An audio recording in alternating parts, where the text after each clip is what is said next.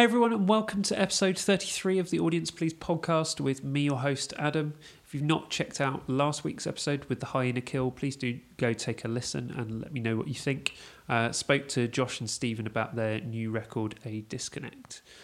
On this episode, I welcomed Katie and Josh of Heavy as Fuck 3-piece Pupil Slicer to talk about their new album Mirrors, which was just released on Friday.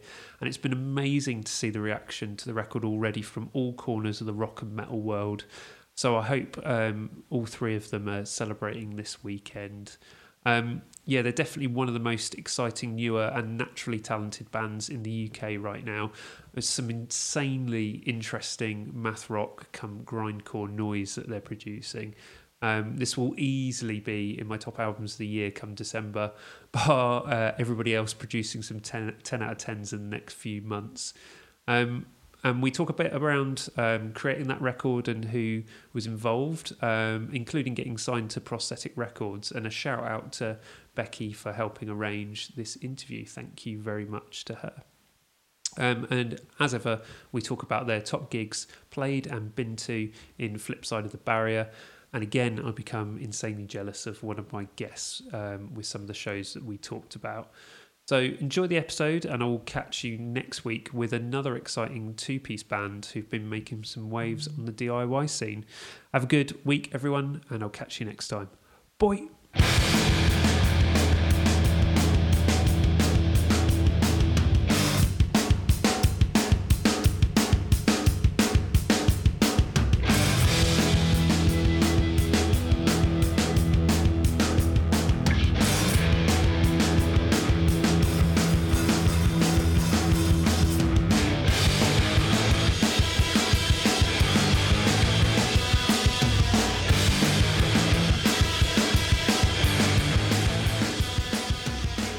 Hey Kate and Josh, how are you doing? How are you doing on this fine Sunday? I want to say spring. It was kind of sunny today, but how are you both doing this evening? Yeah, doing not too bad.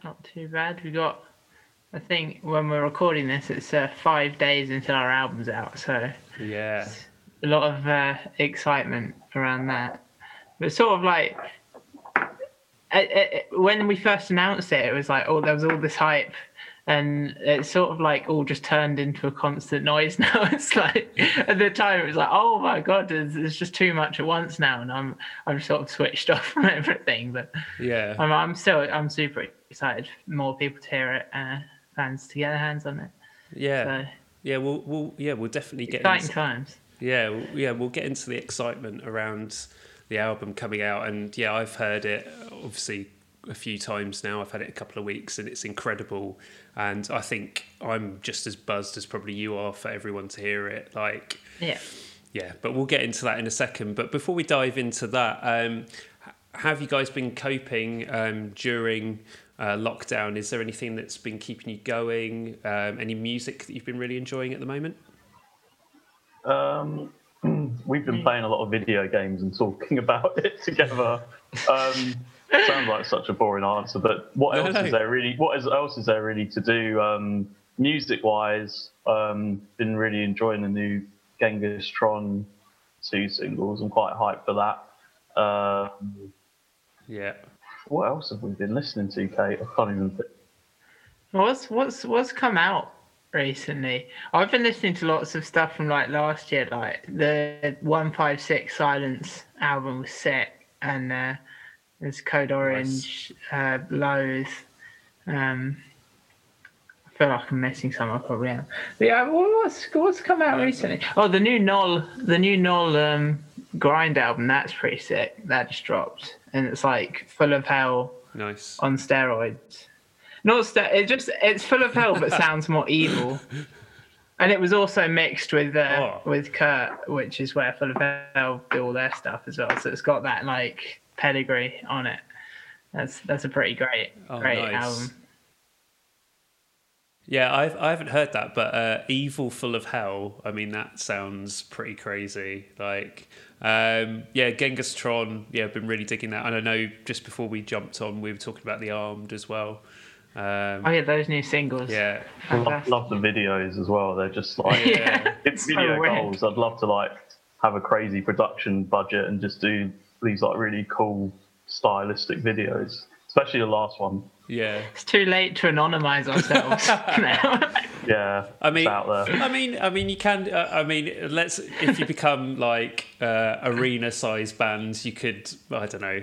do something. I don't know. Like bands that say everyone in the band got killed, and then there's new members. Yeah, I mean, Ghosts do it all the time. It's Papa 1, Papa 2, whatever. But anyway, yeah, that's really good to hear. I'll definitely check out that other album. That sounds amazing. But yeah, Genghis Tron and The Armed, of course, favourites of mine. So, so like we were saying, we're recording this just before the album comes out on Friday. But how's the buzz been around it so far, and what's been the feedback from people? I know you've had shout outs from like Dan P. Carter and stuff already, which is amazing. So how's that been for you two? For me, it's like the Dan P. Carter thing sort of made my year a bit, because we were on like BBC Radio with Wounds, and I like remember when me and Kate wrote that song in my shed. And to think like it's gone to the point where we recorded it with like someone we really like in like we did the drums with Mike Mallion from Monuments. We did obviously the production stuff with Pedram from Frontiera. So it was quite weird to think, wow, all these steps has got us to like national radio, where I sort of listened along with my parents sort of thing, and it's put a massive sort of smile on their face. So it's like, it's quite cool to think, you know, it sort of had that progression to a point where it's sort of almost got some mutual ground with them, because obviously they listen to like BBC Radio and stuff. So that was one thing that was like really cool about it. Yeah, definitely. What about you, Kate? Yeah, on the whole, the response has been fantastic. I mean, it's weird. Like, we've been playing these songs live for 3 years, and people have always been really receptive live. But like online, there wasn't really any reflection of what we were doing, because we didn't have anything that recent out. And in the meantime, like, some of these songs are older than the ones that on like the last two splits. It's just those splits were leftover songs, and it was like, do we record these now, despite being in the middle of writing an album, just to have them out there, or never do them? And we were like, well, these are quite easy, really easy to play. We can just go in the studio for a day and track this for a split or something, which is what we ended up doing. But it was weird, like, putting out that stuff and it not reflecting what we were doing. And then people would see us live and be like, I didn't expect that at all. And we'd be like, yeah, cool. It's super sick that, like, now hopefully when people see us live, more people will be attracted, because they'll know what we're sounding like. And just in general, the response has been fantastic. People seem to get what we're trying to do. We're getting like comparisons to Botch and Dillinger and Converge and Pig Destroyer, and it's like, these are all the bands I love and wanted to capture the energy of. And it just seems to be like unanimously positive, except for Lamb Goat comments. But there isn't such thing as a positive Lamb Goat comment. Yeah, definitely. Well, I would definitely agree with that. I mean, like I said, having listened to the album quite a lot the last couple of weeks, you can definitely hear what bands you love and where you draw your influences from. Like one of the notes I wrote, and I actually did an A/B of them today, was which song is it? Lapel de Vide. There's a bit in it that really sounds like Hollywood Squares off the Dillinger Mike Patton EP, where they've got the singing bit. I say the singing bit when it comes to Mike Patton, it's just all over the place. But you could definitely hear where you draw your influences from. But going back to you having some of the songs in your pocket for a couple of years, and I know you recorded it quite a while ago. How have those songs developed over time? Because obviously you started out as something a little bit different until you brought your bassist on board. How has your sound developed? I think the songs themselves didn't really change. Like, once we'd learnt them for live, that was after we'd finalised what those songs would be. But in terms of the sound, there's definitely been a huge change in that. When we started out, it was me and another guy who was our original vocalist writing grindy stuff as a joke because we thought the band name Pupil Slicer was funny. Yeah. And then we needed Josh on drums, and then that guy left, and then me and Josh were left with this project that was getting gigs, and we're like, well, we can do anything we want with this, and we're getting gigs. So we love mathcore, we love like Def Evan, we love all these bands that don't really pigeonhole themselves, like, because Dillinger are doing like their pop songs, their post-rock stuff, and so Conversion. I think that's the sort of approach we wanted to take, with like just write whatever we want and sort of have a good time. Whereas when we started, we were very much like, we need to sound like Carcass and Nails only. Yeah.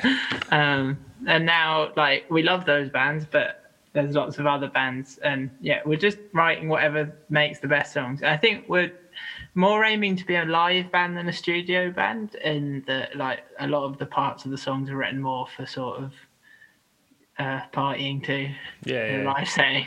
But I'm still really happy with how the album's come out, and there's been an evolution. I think this is definitely a statement of like, this is what we want to be going forward, because everything before this has sort of been leftovers from that first sort of period of writing. They were quite old songs when they were released. I mean, I say that like the album's old songs. That the album was finished writing in like 2018 October. So. Oh wow! Yeah, we're a bit of ahead of the curve, but I think that's just a given with most bands. Yeah, definitely. What about you, Josh? How have you felt about the evolution? And I suppose another comparison I've got in my notes is like Rolo Tomassi and how they've evolved over time.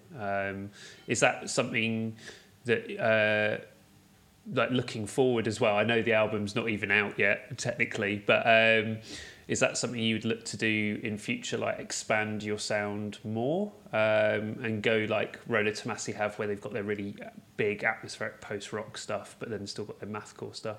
Yeah, definitely. I think about bands I really like, and like Rolo's a really cool one because their first albums were like really sort of synthy, math metal kind of stuff. But then there's also bands like the Black Dahlia who sort of sound really consistent over sort of every album they do. And it's like you can sort of either go either way. But I think personally, I'd rather see us go down a sort of route where we're sort of experimenting beyond albums, because I think like musical taste changes as much as, you know, we're sort of probably getting to the age now where we're sort of locked into what we really like. It's still your tastes do change and you listen to new things, and there's also new bands you get influenced by. So yeah, I think we said we sort of got a rough plan for album 2. We might, I think maybe Kate might be better at describing it, but I think you sort of said you want the Mafia bits,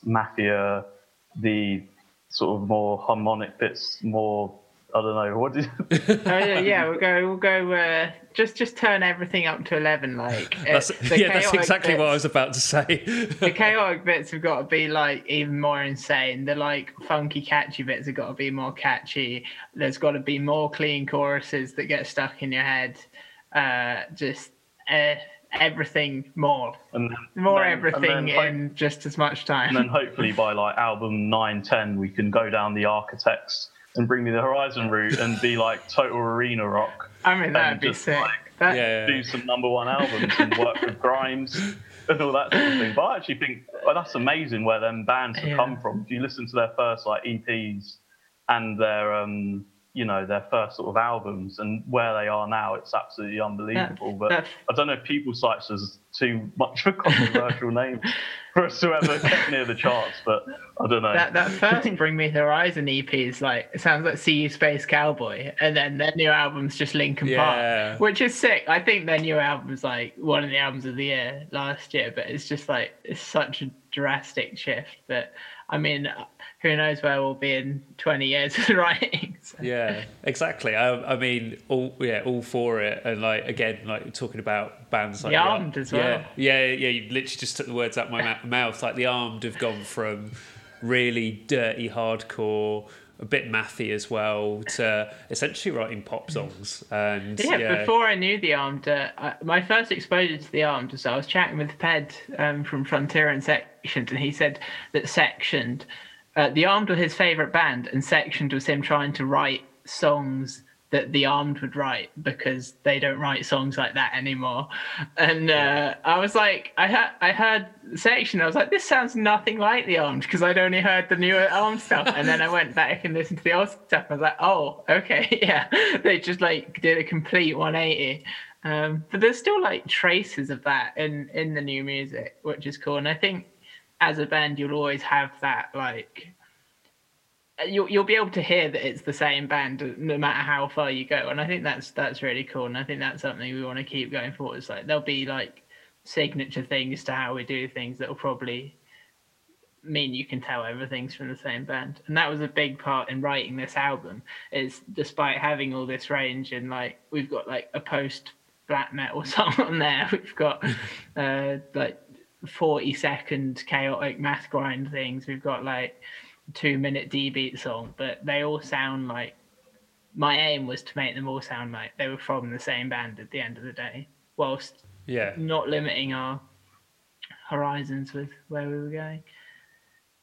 Yeah, I definitely think that you'll I know I was reading in a couple of other interviews you've done, and it's about sort of at the moment finding your footing and finding almost like you say, almost like your signature or your stamp that you put on things. But again, you look at bands like Dillinger are a massive example of, you can just go, you still stay extreme, but write really, really hooky songs and write pop songs. And I can't wait to hear what you do in future. Like, it's, I mean, I'm already excited about this album, but I'm already excited by the second album that you're going to write, even though it's not written yet.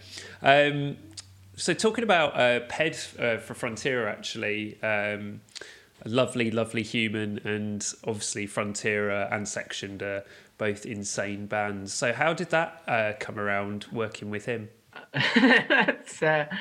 That's quite a funny one. I was really into Frontier right when Orange Mathematics dropped, and they were playing their first London show. So I got Josh to listen to them, and we were both really into them. So we went there and went to that show together and had a chat with all of them afterwards. I was like, because I just had to chat to Ped about his pedal board and what he was doing with that and all that. I bought my first whammy because of Frontier. And I was, we were just sort of like, we're chatting loads with Ped, and we were sort of discussing maybe having him produce on like our first EP back then. And we were like, these songs are not up to what we'd like get properly mixed and stuff. So I was just sort of chatting on and off like over the last 4 years while the project's been in development. We managed to. I'll save the next bit of the story for like the thing about gigs we've played, because there's a story about the gig we played with Frontier as well. But yeah, it was just like literally just going to see him live and then chatting with him after the show and being friends since then. Yeah, definitely. And he's so lucky to work with him, because we all know he's super talented, and just such a, when I met him at the last time they played London at Boston Music Rooms, it was a great show. Really, really good show. Hopefully I'll have him on the podcast at some point actually as well, when they drop the new album. But lovely human. So really, when his name popped up that you were working with him, it's one of those things, it's like, if Ped likes a band, it's going to be good. Because that man, they, like you say, again, I mean, we could talk about The Armed all night, as we were saying earlier. Like, when I was chatting to him and he was like, "Oh, I like The Armed," I was like, "I really like you. Like, you're a very good human." So before we go on to the last bit of the podcast, I just wanted to talk about the new video for Interlocutor. And just talk to me a bit about that. I think it's quite a short song, but the video is very powerful. I just want to know what the story behind that was and who you worked with.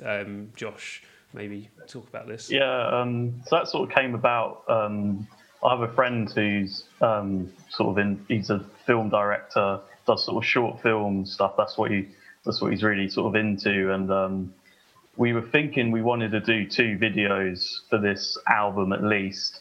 And I sort of went to meet my mate Joe, so I'm quite good friends with him, for a pint. And we sort of talked a little bit about maybe doing either the Wounds or the Interlocutor video.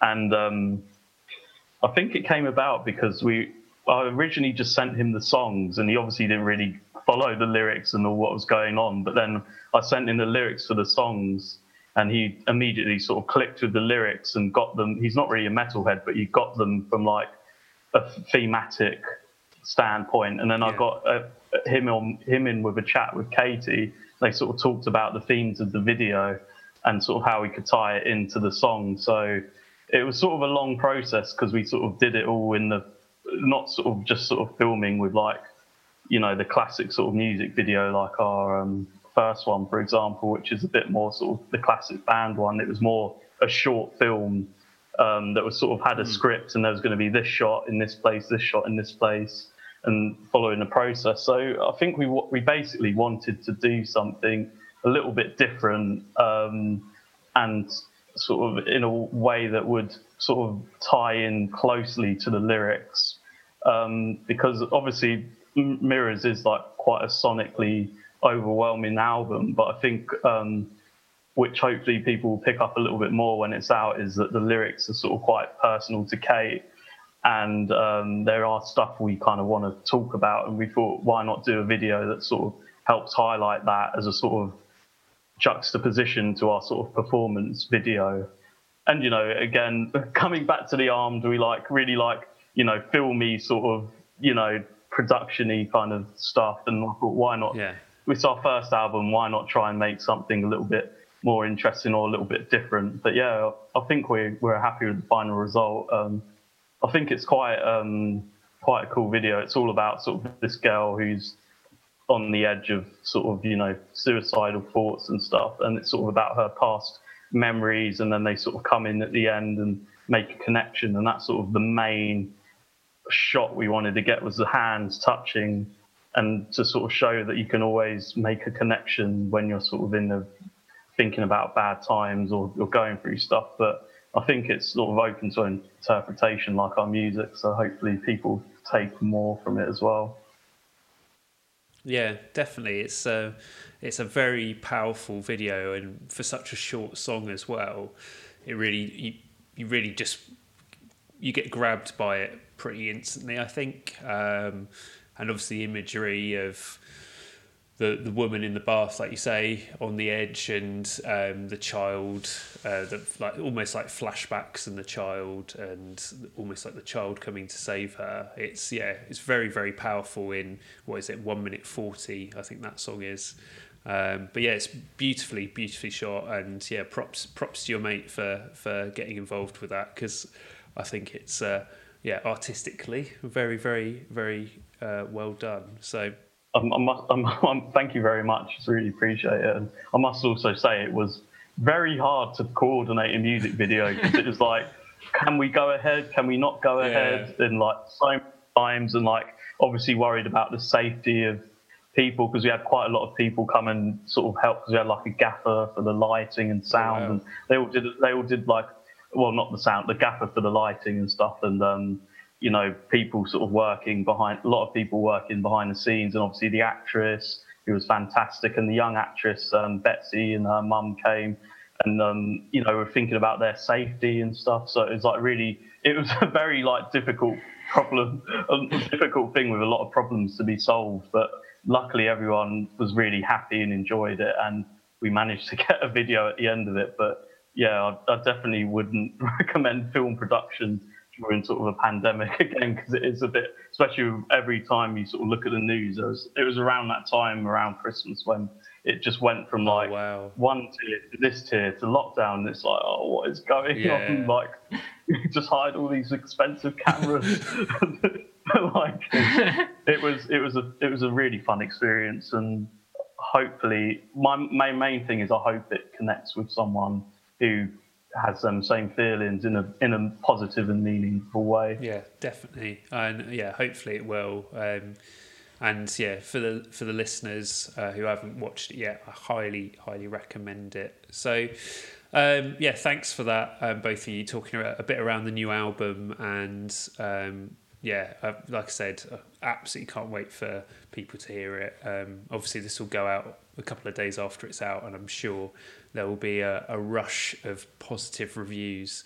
So we'll go into the last bit of the podcast, the fun bit, flip side of the barrier. So we'll talk about your top 3 gigs played and your top 3 gigs been to. And I know, having chatted to Katie a bit on Twitter, I know you've been to some pretty classic gigs over the years, so I'm excited to see what you come out with in this section. But we'll start with top 3 gigs played. So I don't know how you guys want to do this, whether you want to go back and forth, but let's start with Josh. What's one of your top gigs played, mate? I think one of the ones, me and Kate have had a chat about this. One of the ones we said that we really liked was the very last gig we played, which was before lockdown. So it was probably like Marchish, sort of last year. In like I can't remember the venue. I think can you remember what it was, Kate? I can't remember the name of it, but it was a like basement. It was like a pub basement. Ooh, it was nice. like probably like 100 capacity, and it was full up.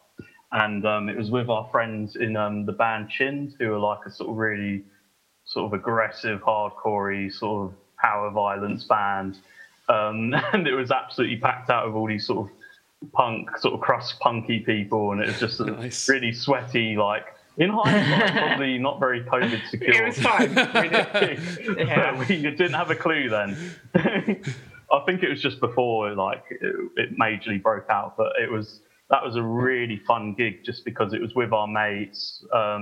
One of our last times we all sort of hung out as a band and like had a good laugh and really enjoyed the other bands. I think Shooting Daggers was another band.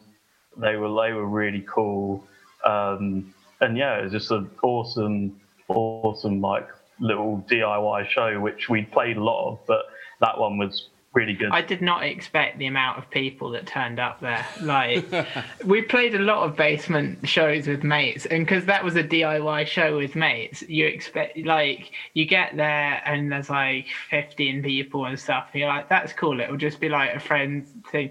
And then the first band played and there was that many, and we're like, oh yeah, cool. And then the second one, there was a couple more, and then we were up and it was packed, and I was like, when did this happen? This is crazy, and it was everyone seemed to love it. We got such a good response to that show. But yeah, that was the top one. That was like exactly a year ago. So amazing.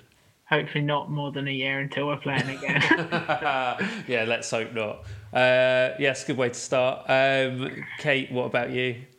I really liked when we played with Teeth Grinder. They're like, I can't remember what country are they Scandinavian? Netherlands. Netherlands, yeah. They were like a black and hardcore death metal-y, grindy band from the Netherlands, and we played with them the day before in Cardiff. And the lineup was like really weird. There was like a slam band on it. There was like a street hardcore band, and we played with all of them the night before in Cardiff. And it was a little bit like it was pretty quiet in Cardiff because we were opening it there. Whereas in the London gig there were 2 bands before us. But that was like the first time I can distinctly remember a huge mosh pit in front of us, and that was playing Worthless off this album for the first time. That was like 3 years ago, but that was like the first time we played Worthless and Wounds Upon My Skin live, I think, those 2 gigs. And the pits just erupted, and I remember jumping over onto like a table on the other side of the pub we were playing in, and like I was riffing out up there. Wow. People were all looking. That was a good one, just because that was like one of the first like proper high energy like audience as well, feeling that energy shows. That was a good one. Go back to Josh. I'll say a quick honourable mention. We supported Godmother once, and that was insane. We were like very opening, so it was a bit quiet when we played, but it absolutely was packed and erupted by the time they were playing. But I think another one we really enjoyed was we supported Frontiera. I can't remember the name of the venue. I think it used to be called the Purple Turtle. It's sort of near Camden sort of way. But I think we were originally meant to be playing that as the first support, and then a band pulled out, so we bumped up, and then it was us and then another band, then Frontiera, and it was just like a really surreal one because it was the first time Katie had done the screaming stuff because our original vocalist had to pull out, and then it was like 2 days' notice, which was wow. And we were like obviously the massive Frontiera fans at that point, so it's just like what do we do? And I remember we sort of thrusted Katie into the headlight, so to speak, and I remember we got up on stage and I could see like the people from Employed to Serve were there and like a couple of the dudes in Tesseract, and I was just like, I'm playing in front of all these bands I loved, including Frontiera. But I think we did really well in that gig, and it was more in our like grindy days, so it was quite a sort of easy like 25-minute set, but that was a really cool gig for many reasons, and hopefully, you know, it was one for the Pupil Slicer Canon, your first vocal experience. Yeah. So we're sort of forced into that position now, but that was an awesome one. Yeah, and hopefully all those bands will come and see you at your London show. I'm sure they probably will do as well. Yeah, hopefully, and we'll be playing a lot crazier music as well this time. Yeah. And be a little bit more experienced. Yeah, how was that for you, Kate? Then, like you having 2 days' notice, having to just dive in, and what did you have to do?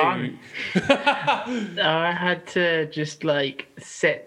The hardest part, I can't even do screen vocals, so that's one problem. And the other problem is, at least it was grindy stuff. It wasn't like super techy at that point, so it was just like trying to learn to play the riffs and do vocals at the same time.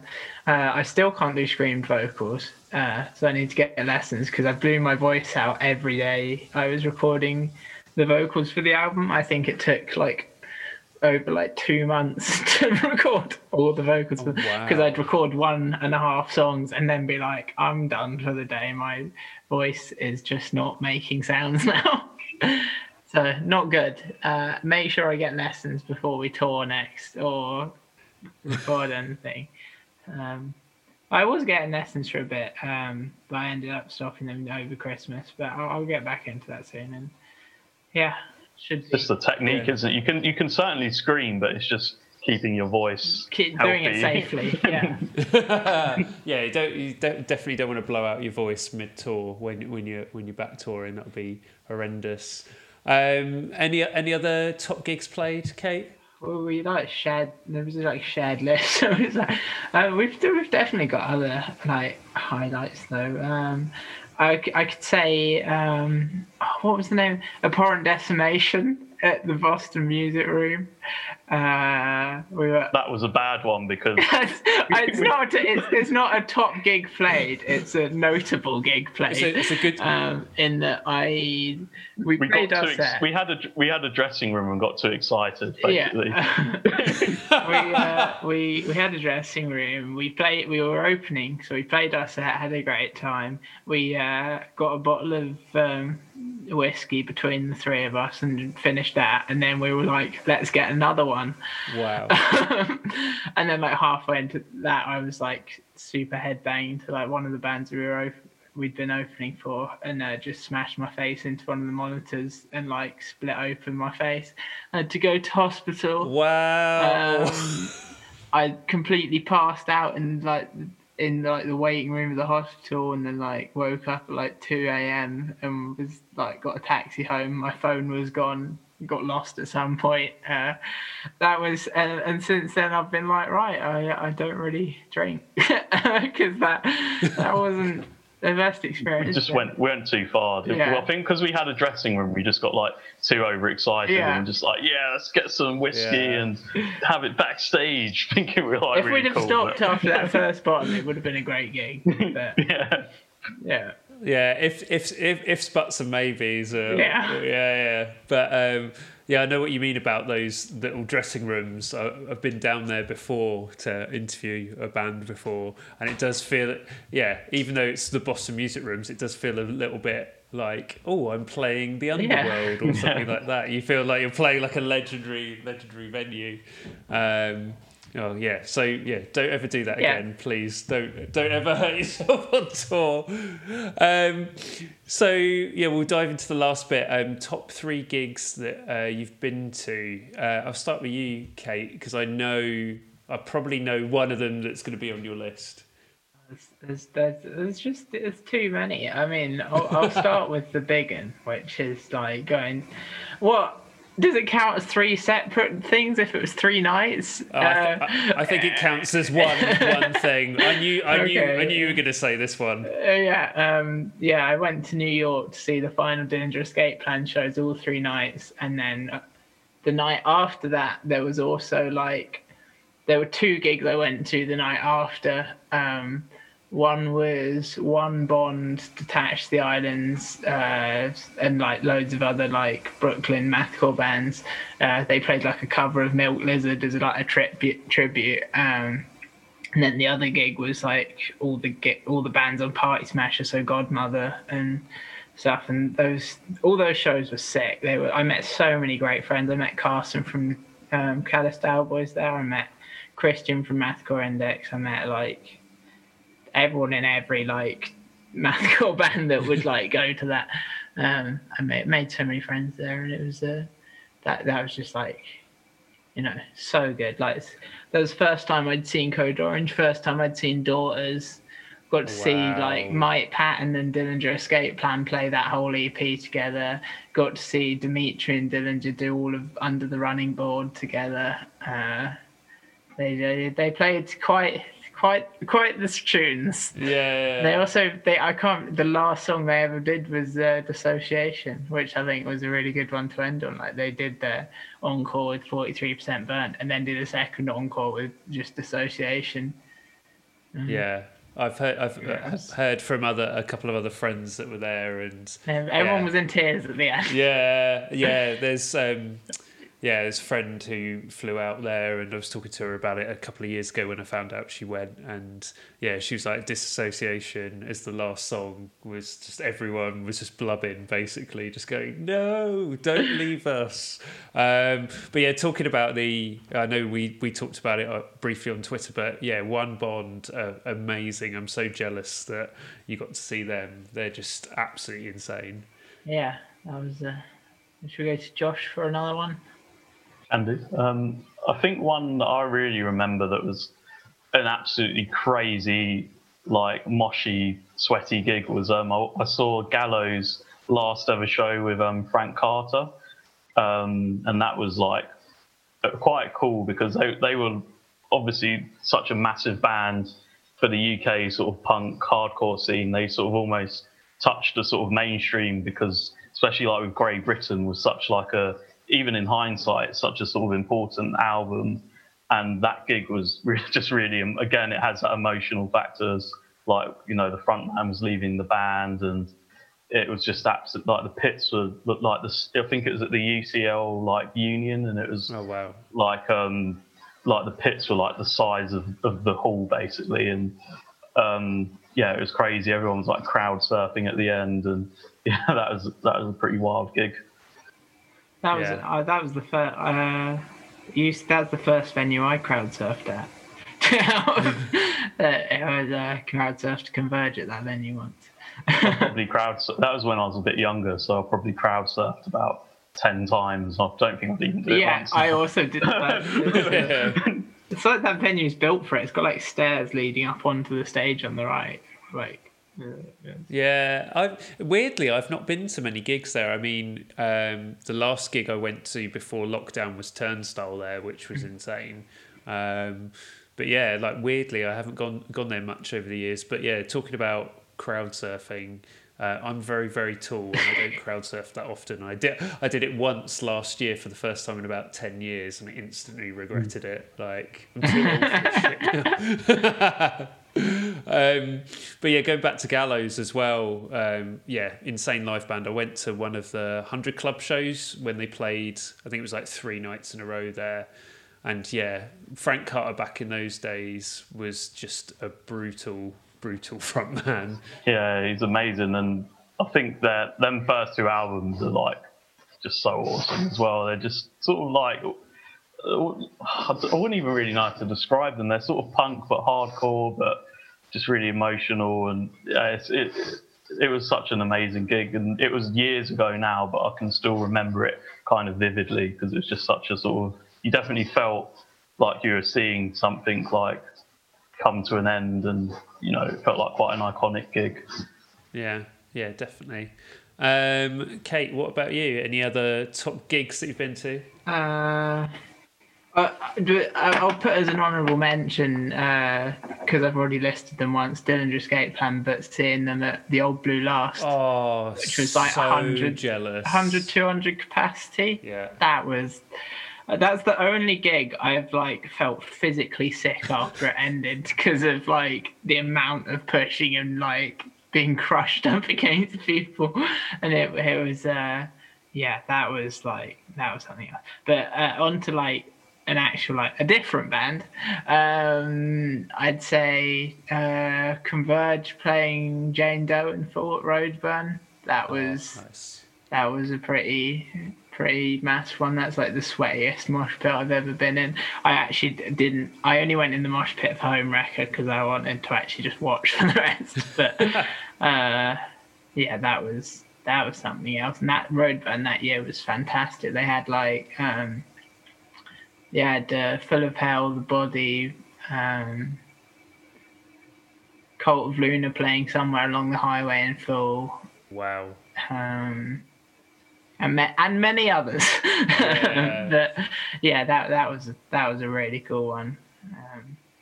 Nice. Yeah, like your examples are just making me jealous. Like that at the Dillinger show, again, a couple of mates went to that, and the photographer Nick Sayers covered that, and I remember just seeing his photos and just being like, I just hate everyone. One of my mates I went with, there's like a picture of him like crowd surfing, like beautifully shot. Yeah. Oh god. Yeah. Just so jealous. Again, like seeing mates go to that and then hearing about it the next day, like, just disgusting. Just disgusting. I hate you so much for going to that gig. Cool. Josh, any more from you? Any other topics? I think like one of my favourite bands, we talked a bit about them earlier, is Rolo Tomassi. Yeah. And they're probably like my most seen band. I've probably seen them like plus 10 times, like easily. But I remember seeing them like maybe in 2010 or 11 at the Garage, and they had support from Brontide, who like turned into like, I hadn't heard them before. I'd only sort of heard snippets of Rolo. I went with mates sort of thing, and I was absolutely just blown away by Rolo Tomassi, and also Brontide were just like such a cool, unique sort of band. And I think that was my first sort of introduction to sort of metal that wasn't like, you know, like Job for a Cowboy or Whitechapel or, you know, them sort of like brutal like metal sort of bands. It was more like metal that's a little bit different and sort of has sort of outside of metal influences, and they were just really amazing. And like most times I see them, they're like, well, all times I've seen Rolo, they've just been absolutely amazing. But I remember that one really distinctly because they were playing stuff off of Cosmology, which is also one of my favourite albums as well. So that was definitely one that shaped my interests in sort of metal, and I can remember really well, even though it was years and years ago. Yeah, definitely. Yeah, Brontide, missed that band so much. Like, I think I've managed to catch them once back in the day. Did we go to the Brontide final gig, Josh? I think, that one. That was another one, yeah. That was at the Garage as well. Yeah, I remember that was the first and only time I saw them, but that was sick. They were really cool. Yeah, I missed out again. Jealous of that gig. Missed out on that gig. Missed Brontide so much. Any others to wrap up, or are you pretty happy with your top gigs? Yeah, the other one I'd mention is like Arctangent 2015, which was like the first festival I ever went to, because that was like just after I'd started getting into metal, so all the bands I saw there I was seeing for the first time, and like they had Dillinger, they had Death Heaven, they had Cult of Luna, they had Rolo, they had like Blank Mass playing. Gutted I missed that one. That year. Blank Mass was so good. Fantastic, Blank Mass. Yeah. It was like really eclectic that year, but like every band I saw, I was loving. Now I didn't even know Cult of Luna at that point. Cult of Luna were meant to be playing on the main stage right before Death Heaven, but their plane hadn't turned up yet, and they were running really late. So I was watching Death Heaven, and then they announced like halfway between the songs that like someone went up to tell George to tell everyone. They were like, Cult of Luna have now arrived, and they'll be playing like 15 minutes on that stage down there. So I watched the rest of the Death Heaven set, and I was like, I'll go and see what these Cult of Luna folks are about. And they walked over while they were like just beginning Dark City Dead Man, and I was just captivated from that song is so good. And yeah, now Cult of Luna are like one of my favorite bands, but like they're so good live. I've seen them a lot of times. Death Heaven and them are probably my most seen bands. Or Dillinger Escape Plan. I like it. Whilst my first time seeing Dillinger was in like 2015, I did see them like 7 times since then. So I don't know. There's I crammed in a lot of shows from all of them. I followed like Death Heaven round on the tour as well, like seeing all their UK dates once. So. Nice. I was actually going to mention Death Heaven because I as one of my best gigs I've seen, 100%. That was I don't know if anyone's not familiar with the venue. They played Birthdays in sort of East London. Oh my god, yeah, I remember Birthdays. It's tiny. Talking about like basement bars, like it's fucking. And that was just after Sunbather came out, and like. This was before they had all that crazy hype they got around Sunbather. And literally they played the whole album in entirety with all like the little interludes of sound in between. And it's like one of them basement bars, but it's like a sort of narrow tunnel. It's like the sound was just like, when they started playing the beginning of the actual song, Dream House, it was just like unbelievable. And I'd love to see them in that setting again, but I don't think I ever will. But that was such a crazy gig. I'll never forget that. I didn't realise they played there, but yeah, Birthdays is gone now. I think it got turned into a Brewdog, annoyingly, and as much as I like Brewdog, I think it got turned into that. I think we played Birthdays once before it was gone. Yeah. Oh, yeah. I went. I think I saw Dinosaur Pile Up in there once. I think that's probably the only time I ever went to a gig in there. But yeah, again, talking about like basement shows, I just remember it being really hot in there. But like you say, it's like a dark hot tunnel basically. But yeah, that's insane to see Death Heaven in there.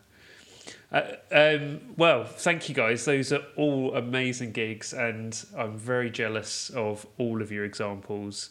I knew you come well prepared and with some good ones. So just to wrap up, where can people pick up the new record, and have you got anything else to plug? You can pick up the record at pupilslicer.bandcamp.com or pupilslicer.bigcartel.com. We've got vinyl, we've got CDs, we might have tapes left. I think we're at like 5 left at this point, so by next week they might be gone, but there might be 1 or 2 left. I think we've got a couple shirts, like 3 or 4 of them as well on the Bandcamp. The album's also on like available in Europe, which we get asked about a lot via Amazon and EMP, and just like Google your country and then Pupil Slicer Mirrors, you'll be able to find it. Nice. Have we got anything else? We haven't really got like emo rap side projects or anything to talk about. Not yet. But Luke would be the one to do it if it happened. That needs to be your secret project where you hide your Yeah. identities. The emo rap project with some sort of ridiculous outfits, which I'd love to see. Or like we were saying before, do something like The Armed and just make up some fake names. And get a really hench guy in your video to play. We'll try not to put limitations on ourselves. So, if we had an emo rap project, we could probably just make it our second album. I would very much like to hear that. But thank you both for coming on, especially on a Sunday evening. But thank you for spending an hour having a chat. And I really hope you get more positive reviews around the album, and I will hopefully see you in a sweaty gig room soon. Fingers crossed. Thanks for having us. Yeah, thanks a lot. It was lovely to chat, and hopefully see you at a gig or something. Make some more memories for the podcast. I really want to. That's the plan. Yeah. Thank you both. And I'll catch you soon. Take it easy. Thank you. Bye.